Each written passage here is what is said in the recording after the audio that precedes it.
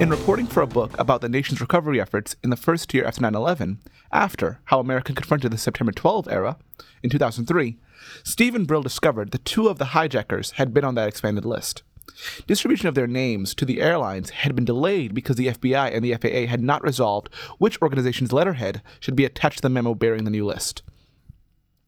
On the day the World Trade Center fell and the Pentagon was left smoldering, the CIA knew that 2 suspected terrorists whom it was tracking around the world and who ended up on the 9/11 planes had come to the U.S. months earlier. But the agency never told the FBI. When this came to light, the September 12th era phrase, failure to connect the dots, was born.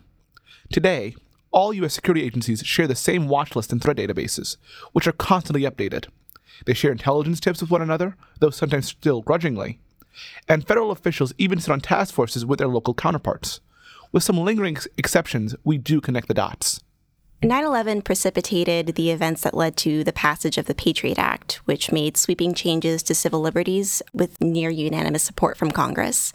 So today on the direct message, we're asking, how did some parts of this legislation and the fervor around it shape our understandings of privacy and security? Welcome to the direct message. My name is Christian Hossam. My name is Myacah Sampson. And on this podcast, we explore the impact and influence of major pivotal policy moments in shaping the millennial generation.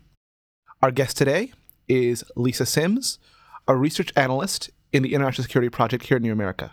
I think something that Christian and I got into a discussion about yesterday was thinking about data collection on just the side of state surveillance, and that it would be a really great idea to keep a strict line between data collected for the purposes of budgeting, districting, or social services completely separate from that of law enforcement. But with a lot of people who I think are very optimistic about the capacities of big data, that there's this idea that we can marry those 2 things together and make everybody's lives easier if we just do like a one-stop shop. We collect data on everybody about everything, and we use it for all government purposes. And that sounds terrifying. It does sound terrifying, but that's it sounds like a utopia to some people, but it's actually it's a nightmare for a lot of other people. And I don't know quite where we move on from here, past the enthusiasm and a lot of just confidence in the capacities for technology. Can I? Sorry, that wasn't entirely a question, so I'm wondering if I can ask you a question. Yeah, go for it. So you mentioned that you don't cover your webcam out of you just haven't gotten around to it, like whatever. Mark Zuckerberg covers his, so I should probably cover mine. When did you decide to cover your webcam, and why did you make that decision? A story came out about a group of just like creepy guys somewhere who like to hack people's webcams. I don't think they're necessarily affiliated with any government. They just had the ability to look at people's webcams and would do it just for fun. So it wasn't necessarily like tinfoil hat paranoia around government surveillance. The FBI can look at my double chin anytime they want, but just knowing that like a person sitting in his room somewhere could look at me really creeped me out. And I'm also like a bit of a millennial gremlin and like spent a lot of time on different internet platforms like 4chan, where people like Reddit, 4chan, where people talked very openly about hacking other people's computers and the things that they could do. So that made me really paranoid. It made me realize that the world wasn't an entirely nice place. So yeah, I'm very careful about what I say online, what I do online, and try to take better precautionary measures. So, as Myacah said, there are 2 major things kind of going around, circling each other that we wanted to talk about today, which are A, kind of like the national security state and the homeland security state, especially post 9/11, but also kind of what that meant for how we think about security and also privacy. I guess when I think of security in relation to privacy, there are a couple of things that come to mind. I mean, I think we're all around the same age. I'm 24. And I think about how I kind of grew up in this digital environment. And, I had a MySpace, I have a Facebook, I have a Twitter, I have all of the things. And so you kind of assume a certain level of surveillance. And then at the same time, we're more versed on digital surveillance than we are, I think, on civil liberties in some respects. So we tend to ignore that part of it, not necessarily because we don't care about it, but we're not constantly talking about, what this means in these different contexts and how that definition might change as we as we age into new eras and new technologies. So it does become a challenge to take a step back and think, like, what does this mean? How do I feel about this? And I don't have my webcam taped up. Although I agree that I would side with you. I'm just too lazy to have done it already. That's exactly right. I'm not like like the government can do whatever they want. I really should. But in some ways that gets to the broader point of like, there is a way in which we can't even really gauge what exactly privacy warrants. It's harder to kind of say like, well, what are we taping it for?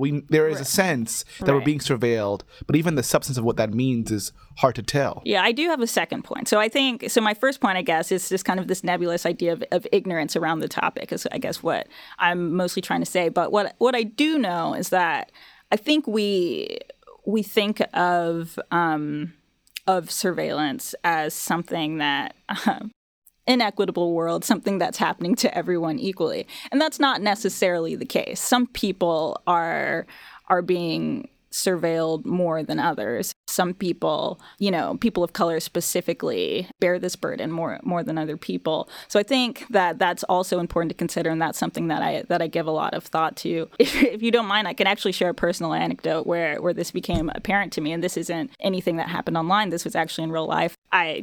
A lot of packages get stolen off doorsteps in my neighborhood, so I typically have things shipped to the store when I order online. And one time last year, I picked something up from the store, and I was walking home, and I was downtown DC's business district, and I was stopped by a couple of police, and they asked me about the package, and they weren't convinced that it was mine until they searched my baggage. They also made me show my ID so that they could make sure that it was mine.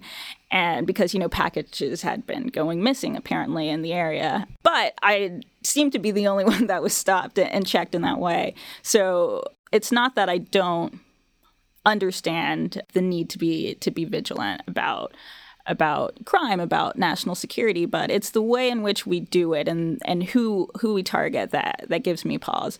So while I, am probably more ignorant than I should be on the nuances of the PATRIOT Act, on the nuances of digital security, I do know that I always think that less surveillance is best, because I know the communities that are going to be targeted the most by this. That's really reflected in some of the polling data. It depends on how you ask people about surveillance, like how they're going to respond to it. I think CNN put out a poll that said, should there be caps on how much information a government is allowed to collect about you? And people overwhelmingly were like, of course there should be. There should be reasonable limits on that. But when you say, should the government collect as much information as is necessary to prevent terrorism, and it becomes sort of a national security issue, or you bring in language that is othering or does allude to some sort of foreign threat, that is when people sort of shift their attitudes. Yeah, I mean that's the point, and the problem is that these issues are often in service of some national security objective. When Martin Luther King, they started surveilling him in 1955, the FBI did, and this was, approved by the AG, signed by Kennedy. And this is something that everyone was able to agree upon, because it wasn't just, should we, surveil Dr. King? It was, does he, sympathize with communism? So I want to take a step back a little bit, because we should think about, when we're thinking about national security and we're thinking about how people's minds change when you mention a specific threat, I think it's important to think about who exactly they're threatened by. Because, if you're against, having your civil liberties stepped upon by, being like surveilled at every turn, I think that even if the government said we're trying to prevent terrorism, we're trying to prevent the spread of communism, you'd still be somewhat alarmed, unless you knew that those words meant that you weren't a target. You know what I mean? So the people who aren't being targeted know they're not being targeted. So it's easier to support this kind of thing, and it almost works as, this is controversial, but it kind of works as a little bit of a dog whistle, because like when we talk about terrorism, socially, politically, we know the group of people we're talking about. We're talking about Muslims. We're talking about the surveillance of mosque and Muslim neighborhoods, which did happen after 9/11. And, the NYPD has settled cases for this behavior, like acknowledging, in some respect, if not formally and officially, that this surveillance, was overreaching and it overstepped a lot. And discriminatory. And there are going to be some Americans who are okay with that. And that's just kind of the reality of surveillance that we live in. But I think there's a new reality in addition to what you're saying. So there is a moment of, we understand kind of the discriminatory and inequitable impact of these kind of surveillance practices. But since 9/11 and post 9/11, and this is not as a direct result necessarily, but there's also been just a huge explosion in the kind of the capacity of both the government and governments around the world, as well as multinational corporations, to collect huge troves of data. So in some ways, we are all targets, even though the deleterious impacts of that targeting might of course be meted out differently. So how might we, I guess in your expertise, kind of, could you talk a little bit about what you know about kind of the intersection of like data and kind of this larger narrative of collection, surveillance, kind of whatever framework you might want to use? Well, first of all, this isn't my specific expertise. I primarily collect data on the U.S. drone program and international drone proliferation, so I don't want to portray myself as an expert on NSA data collection. But I think that, one of the problems that I've heard, I guess, from national security experts with the kind of collection that occurs like at the NSA and the FBI and the sharing of intelligence is that right now we're reaching a point where there's too much information. So we all are targets in some sense, that all of our information is being collected to some extent. There are different, I guess, levels that are allowed. I don't want to, portray it as something that's, we're not. I don't want to wear my tinfoil hat right now. They're limited to their personnel and resources, their ability to review the data. So there's a lot of data that's just out there, and it's kind of like, if a tree falls in the forest and no one hears it, did it really happen? And kind of if your data is just sitting there on some server and nobody's looked at it, have you been surveilled? And so obviously they're going to have to prioritize different people and groups and causes to focus on, I guess. Well, I guess really what I'm thinking about is just, kind of how do we think about what you talked about earlier, the inequitable impact of these things in the world where, because I guess a way to think about it, take a step back, is, surveillance is not something that is new in the aftermath of 9/11. You talked about Martin Luther King earlier. What we know of as stop and frisk kind of happened in a policy way post 9/11, but really was in existence for many years before that. So we might think about surveillance as a much longer historical threat. However, there's also a moment where this explosion of data collection means something different. It means something new. So I guess I wanted to think about what that might mean for us, even in terms of the inequitable impacts of how the data is used. But we also know that there's just a maximalism in terms of collection. Are we just talking about the government, or are we also talking about, the private sector? Obviously, Facebook CEO Mark Zuckerberg just testified, of course, for the Senate. It's really relevant. And so, so data collection is happening at sort of in different areas and to different degrees, and that's one of the most powerful things that Facebook has to market is our information. They in one of the more comical parts of the hearing, one of the senators asked him, like, is Facebook always going to be free? And he was like, well, yeah. And they're like, well, how is that a profitable business model? Like, how do you guys make money? And he's like, well, we sell ads, which, anyone of our generation knows that. So that kind of revealed the gap between what they understand in Congress versus kind of what we understand outside. And that's what they're selling. They're selling us. They're selling information about us. So I guess you have to think about surveillance in a couple of different senses. Modern day surveillance, it's not always going to be in service of criminalizing our behavior and trying to add us to a watch list or something. you also have to worry about how your data is being used in the private sector. And I guess if the question is, what does this all, bode or augur for us, it's I think we have to start, asking ourselves questions about how we want to live our lives, how we want to conduct ourselves on the internet, and how we might start, self-censoring to limit the amount of information that's out there about us, because I don't see policies changing to limit the data that the government's allowed to collect, that Facebook is allowed to collect, and it's going to, in the same way that you guys have structured this around whether or not you cover your webcams. I think that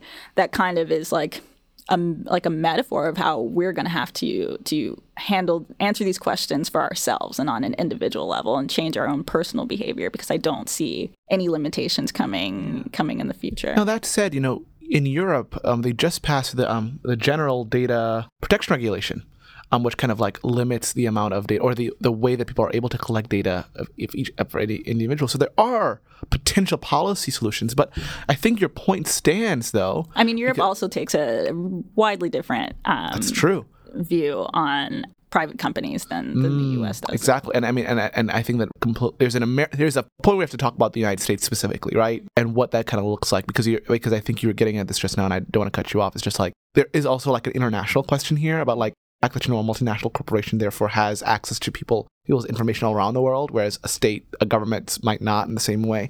So we could think about what that means as well, because there are also these other thorny legal and which we don't have to get into, but I guess the point is, the reason that you have to, when you talk about surveillance, you have to talk about the public and the private sector is because of just that reason, that they are therefore subject to different kinds of... And I do want to clarify that when it comes to domestic surveillance and, wiretapping and whatever you might think when you think of that obviously is the jurisdiction of the FBI. And I don't want to portray the NSA as, doing that kind of thing, that their scope is obviously focused on foreign nationals. I think we might be neglecting a different camp of people in this discussion.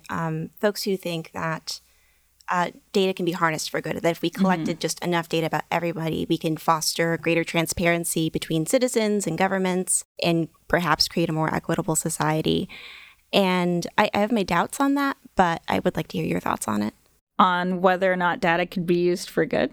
Or that it's not that the data collection in and of itself is bad, it's that the way it's been used in the past is bad, and that if we pressed forward with big data collection and analyze data in the appropriate way, we could do better things with it. Yeah.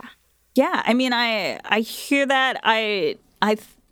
I want to say data collection on its own is neutral, but then I stop myself and I say, well, this obviously, these things come out of a need for some specific thing, at least on the government side. You start surveillance, starts from surveillance data collection isn't necessarily colorblind, is I guess the point I'm getting at.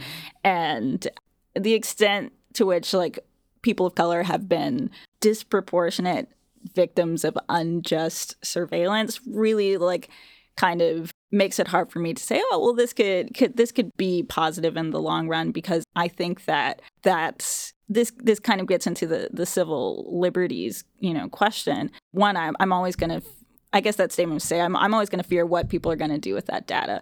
But I also think that there should be transparency about the data being collected. It's kind of, against a lot of our personal ideas about freedom to say, well, yeah, just collect whatever you want about me, because this may benefit me in the long run. I know that a lot of my friends and I joke about how we actually we like that Facebook curates advertisers for us. I've bought things off of Instagram based on the suggestions that I know are just based on the sites that I search and things. And I will often like things like advertisements on Instagram, just because I know that it's going to make the algorithm better. I do the exact opposite. Oh, I don't. Yeah, I don't go that far. I do, because I know that they will recommend better things. But at the same time, I was very I was alarmed when I found out that Android users who had Facebook Messenger, all of their phone calls had been the timestamps on and dates on their phone calls had been recorded like since they downloaded the app, and I have an Android, and so I think I want to say as a millennial, but I think that this kind of applies to everyone where there are some things that you're accepting of and some things that you're like, that's too far. And maybe it does like depend on the commercial benefit. Maybe it does just ultimately come down to like capitalism. And if I can buy a product that is like specifically tailored to me based on the data you have on me, like sure, that's helpful, but like can you turn around and use this data to criminalize my behavior in some way? I don't know, and that's what scares me, is not necessarily what you have but how it might be used later. And I don't think we can, when we think about how data could be used for good, I don't think we can divorce that from human intervention. There's so many different layers to it that really, as you're saying, it's hard to even know what is good or bad in some instances, because the scope is so large. And so it becomes a question of, if we don't know, then what should we be operating on? What should be the assumptions that we operate under? And to your point, I think that it is the operating assumption is different for people in different age groups, different races. And so this kind of equity question becomes really important, because if you are in a community that has had a history of state-sponsored surveillance, does that necessarily make you more or less likely to be okay with corporate surveillance?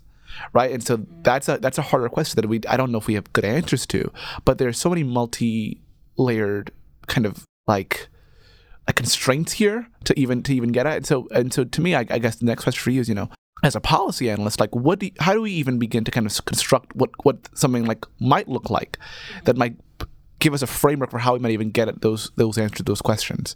So I think that you have to compartmentalize the two if we're talking about policy, and we have to think about data collection, by the FBI, by the NSA, as something different than data collection by Facebook, because when you're talking about national security policy, you want to account for the fact that terrorism is a problem, malicious hacking is a problem.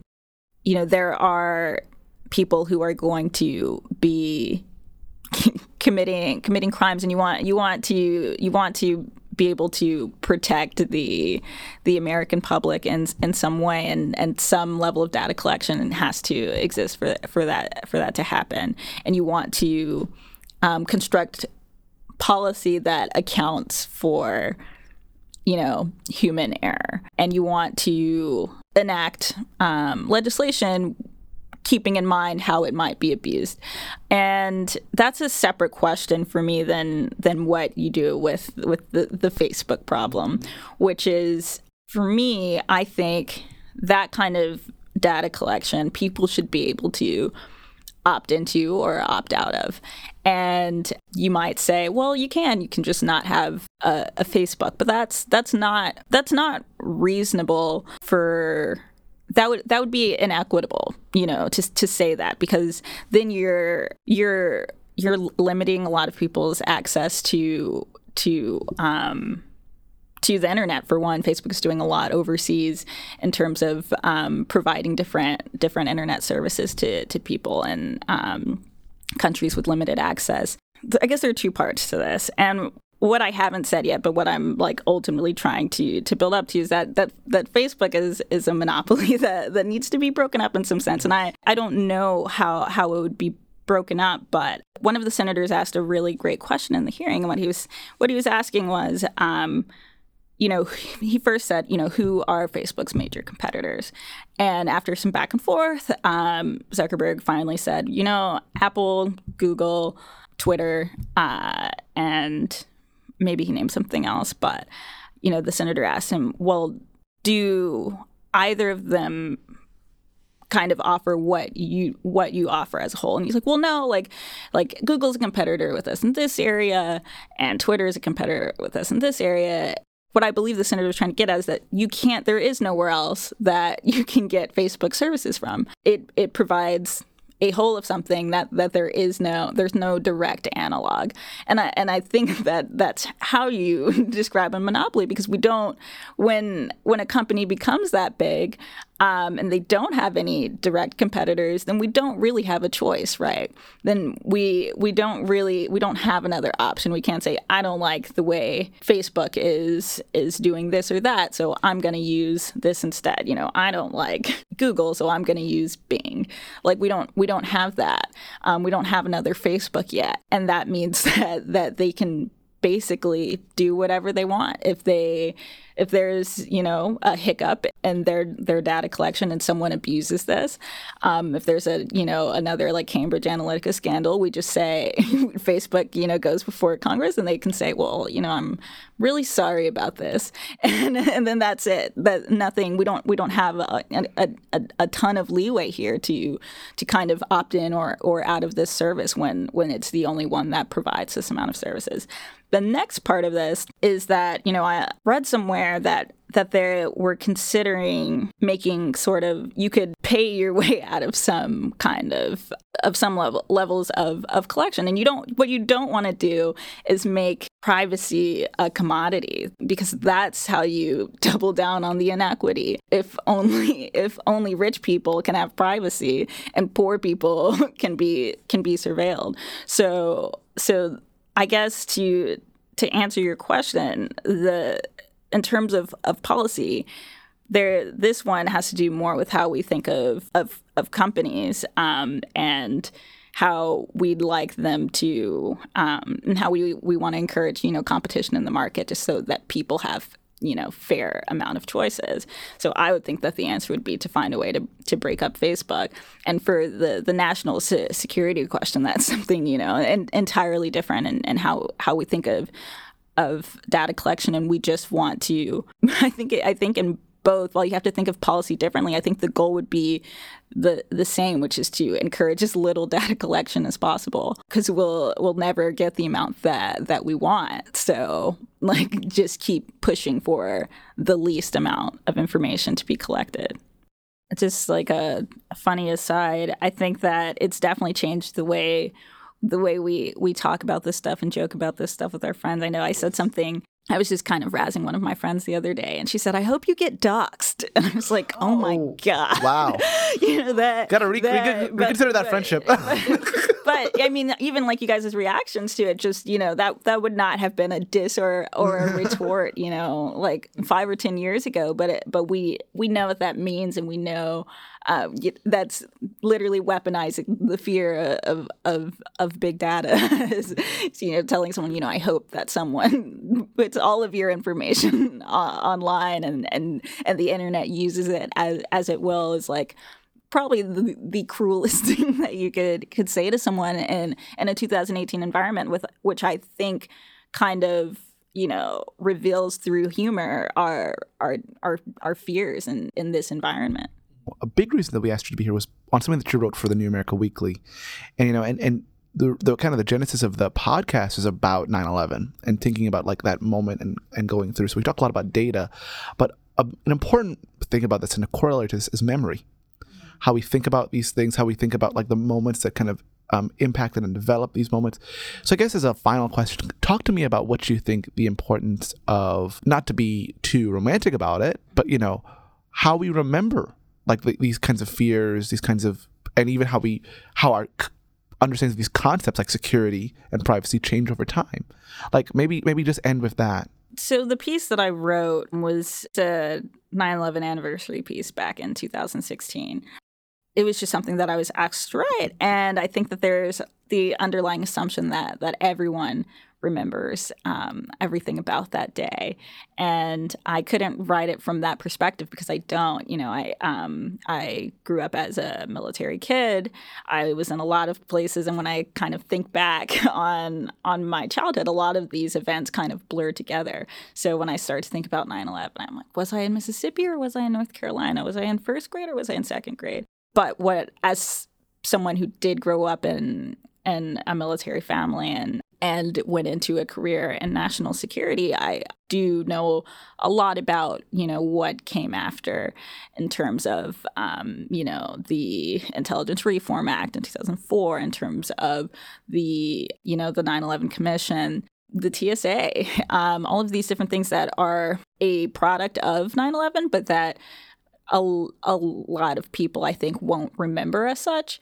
And I think that if we want to leave open the possibility of creating policies that encourage less data collection, it's going to be important that we don't, there will always be a historical record of these events, but that we don't, forget in our collective memory where this stuff comes from, whether or not it was effective.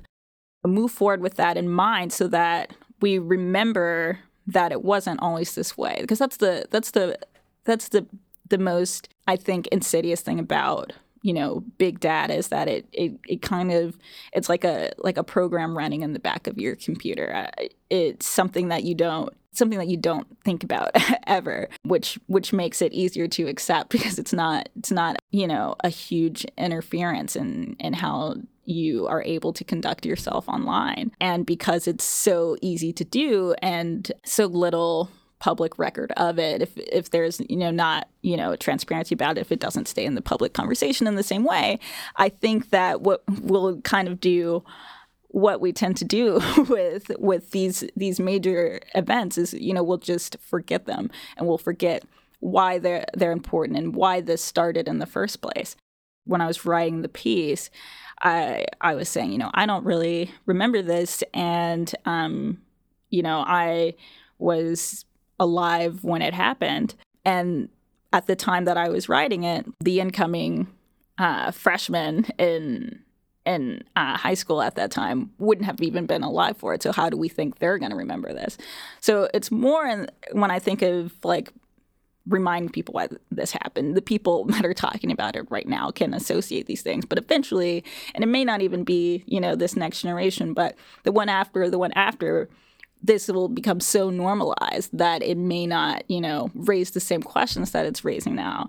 And this will just be, a part of the historical record. Remember when we were having those conversations about big data and what it might portend for the future, now is the time when we're gonna make those decisions about how data works in the future, how data collection works in the future. And we just want to always keep in mind, where we started and why this is happening in this way, if we ever want to change it. Hey, can I ask you guys another question that has nothing to do with this particular episode of the podcast? Maybe. So, no, it's fine. What's your social security number? It's a way to end on a lighter note. So one of my favorite podcasts that I listen to, that I'm going to endorse right now, is the Slate's Political Gabfest and Slate's Culture Gabfest. And they always, at the end, they endorse something that they're reading, something that they're watching, something that came into their lives in some, serendipitous way, and they want other people to see it and engage with it. So, what are your endorsements? I have one, actually. There is a brand new book that just came out by a professor at Cornell University, Jamila Michener, called Fragmented Democracy, all about how people experience Medicaid in different ways and how it affects the relationship to citizenship. So basically, how being a Medicaid recipient in Georgia is different from being a Medicaid recipient in Ohio. Really great book. Tells you a lot about just living in different parts of the country in a really unexpected, interesting way. So I endorse that. Not a high note, but a really important book called The Gravest Show on Earth. It's a book about the AIDS crisis in the United States and all the different public health officials and activist groups who worked together, struggled against one another, and responding to it. I think it's really important literature. That's just great. Yeah, and you? I was going to endorse a book, but you guys both did books. So instead, I was going to say the TV route, but maybe I'll go the film route. I'm going to do two endorsements, actually. So one, I'm going to endorse Alexander Payne's Election. It's a film that came out in the late 90s. It's starring Matthew Broderick and Reese Witherspoon. And Is it a rom-com? And the other endorsement is Wild Wild Country, which was done by the Ray brothers. That was so much. I know. So, but the reason I am endorsing Election is because I just saw it, and it's been on my list to watch since, the 2016 election. And a lot of people in the policy world were comparing Hillary Clinton to Tracy Flick, the Reese Witherspoon's character in the movie. And I was like, why? Like, what is this? What is this connection? And I saw the movie, and it centers around this high school election, but there's, a lot more going on. And it's definitely like a political film that's masquerading as like a teen movie. So definitely watch that. And the reason that I'm recommending Wild Wild Country, which I take it that you've seen, it's so interesting because I think that they could have. It centers around a cult that started in India around this. This is the one with the indie, like the parody host in Saturday Night Live. Right. He's the spiritual leader Bhagwan Rajneesh, and a bunch of semi-wealthy white people just kind of threw their money at this and really leaned into this. This was happening in the 80s, so maybe it was just like getting towards Burning Man, but post like the 60s, like liberation, and maybe they just needed something else. But anyways, they land in Oregon next to this town called Antelope, which is like population 40, and some of these. What's really interesting about this film is that it kind of pits like the weird, like educated liberals against like the conservative, like working class. But the people in this town were like not working class. Like one of them was like the son of like one of the founders of Nike. So they both sides have a lot of money, and the way they use that to gain and then wield like political power is so interesting. And I think with this documentary, they definitely could have gone the route of like the Jonestown stuff and just like really leaned into the creepy things about the cult. But instead, they kind of tell this interesting story about how a group can move and through money gain power and eventually take over an entire town politically. So I think that there are a lot of like analogs to this particular political moment, and both of those things are super interesting, and you should watch them.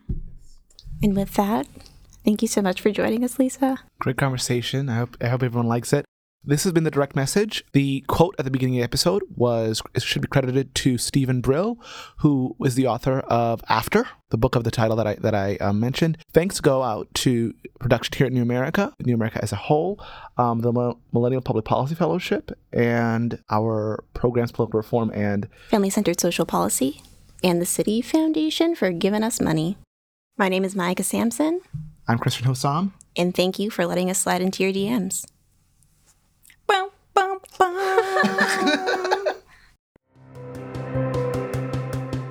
You can find the Direct Message podcast at newaamerica.org/millennials/DM. We are available on iTunes, Stitcher, SoundCloud, and Google Play.